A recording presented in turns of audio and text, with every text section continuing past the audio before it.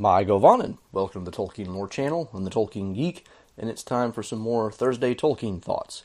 And this time, my thoughts turn to the topic of magic liquids, mostly magic beverages, in The Lord of the Rings, because there are several, and this topic was kind of spurred by the Tolkien professor's recent discussion in his Exploring the Lord of the Rings series of Mirivor, the cordial of Imladris, which he, as he noted in his discussion, is almost certainly alcoholic. It's a cordial, which means that implies it's alcoholic, but also, as he points out, prior to basically modern technology or the understanding of germ theory, getting clean water was basically a matter of mixing it with alcohol, so most people didn't drink much of anything if it didn't have alcohol in it.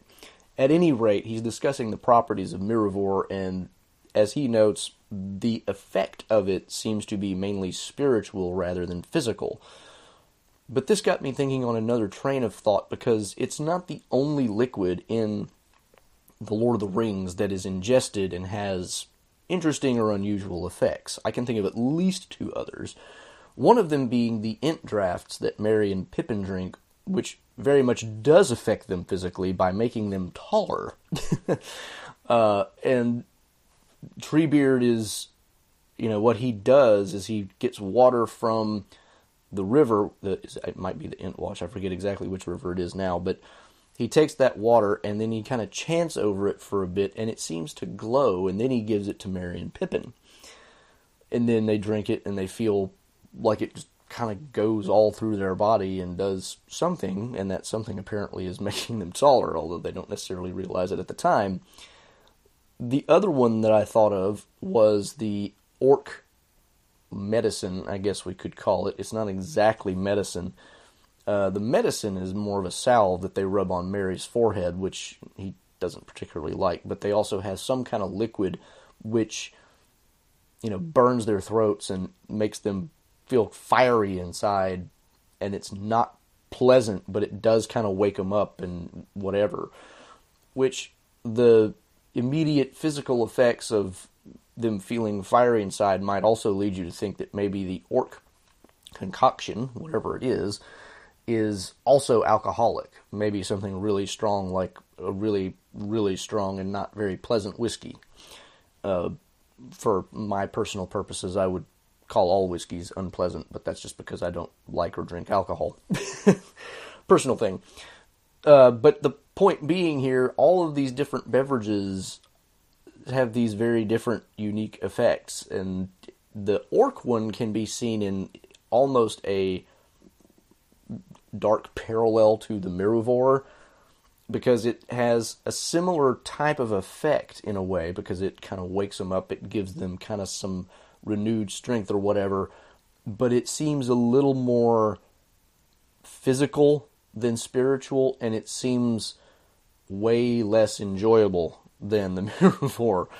And then, of course, the salve that kind of goes along with it that they put on Merry's forehead also speaks to kind of the same thing. It's like the orcs, the Uruk-hai, have their own things that they use for similar purposes that the elves do, but they're degraded, they're degenerate, they're perverted. They have positive effects, but through probably not the best means, and maybe not, entirely without bad side effects, although we don't really get any hint of what those might be other than just the burning sensation that Merry experiences.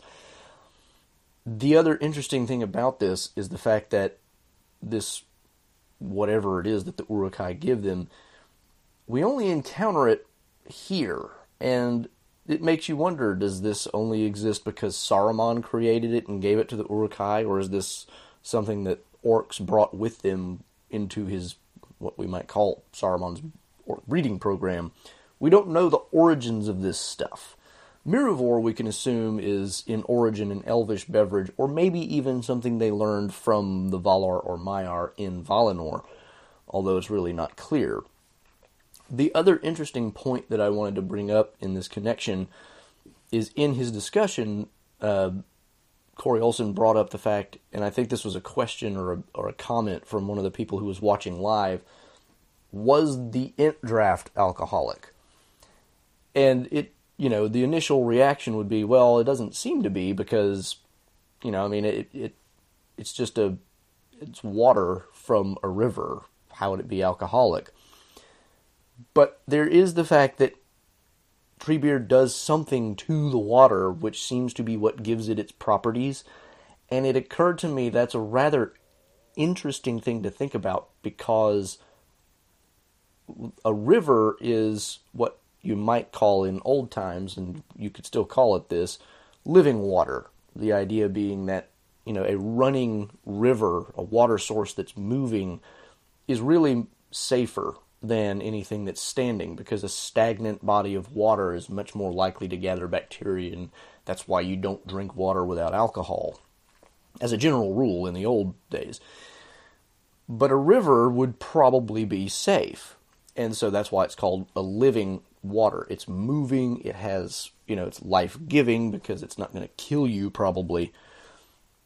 And what occurred to me in this connection is there's another way in which the term living water would be used that would be familiar to Tolkien as a Catholic, and that, of course, is Jesus Christ. And interestingly enough, Jesus Christ's first miracle is turning water into wine. So is Treebeard's draft alcoholic? Makes you wonder a little bit, actually. I don't know that there's any real reason to think that Tolkien was thinking along these lines whenever he did this, but it just gave me a really minor epiphany, you might say, to think that Tolkien might have been thinking along those lines, possibly. There's no direct evidence, of course, one way or the other, but it just struck me as a really interesting connection. And so it could be that all three of these beverages are actually alcoholic and doing different things, obviously. They're not merely alcoholic, but the alcoholic presence in each of them might have a significance of its own. Treebeard's having the most significant significance, to be redundant. But anyway, that one thing there at the end about the Ent draft was really what made me want to do this video, because it's just kind of interesting to think about. Now, there are other beverages, of course, in The Lord of the Rings. For example, there's whatever it is they drink at the clearing with Gildor and his elves, the wandering company that they encounter in the Shire. But that seems to be mainly just whatever they drink, not necessarily anything particularly magical or potent. So, I mean, there's that kind of stuff. There may be others that I am forgetting, but those are the ones that I can think of offhand. And so, that's kind of where my Thursday Tolkien thoughts end for today. And until the next time, I'm the Tolkien Geek, signing out for the Tolkien Lore Channel. Namarie.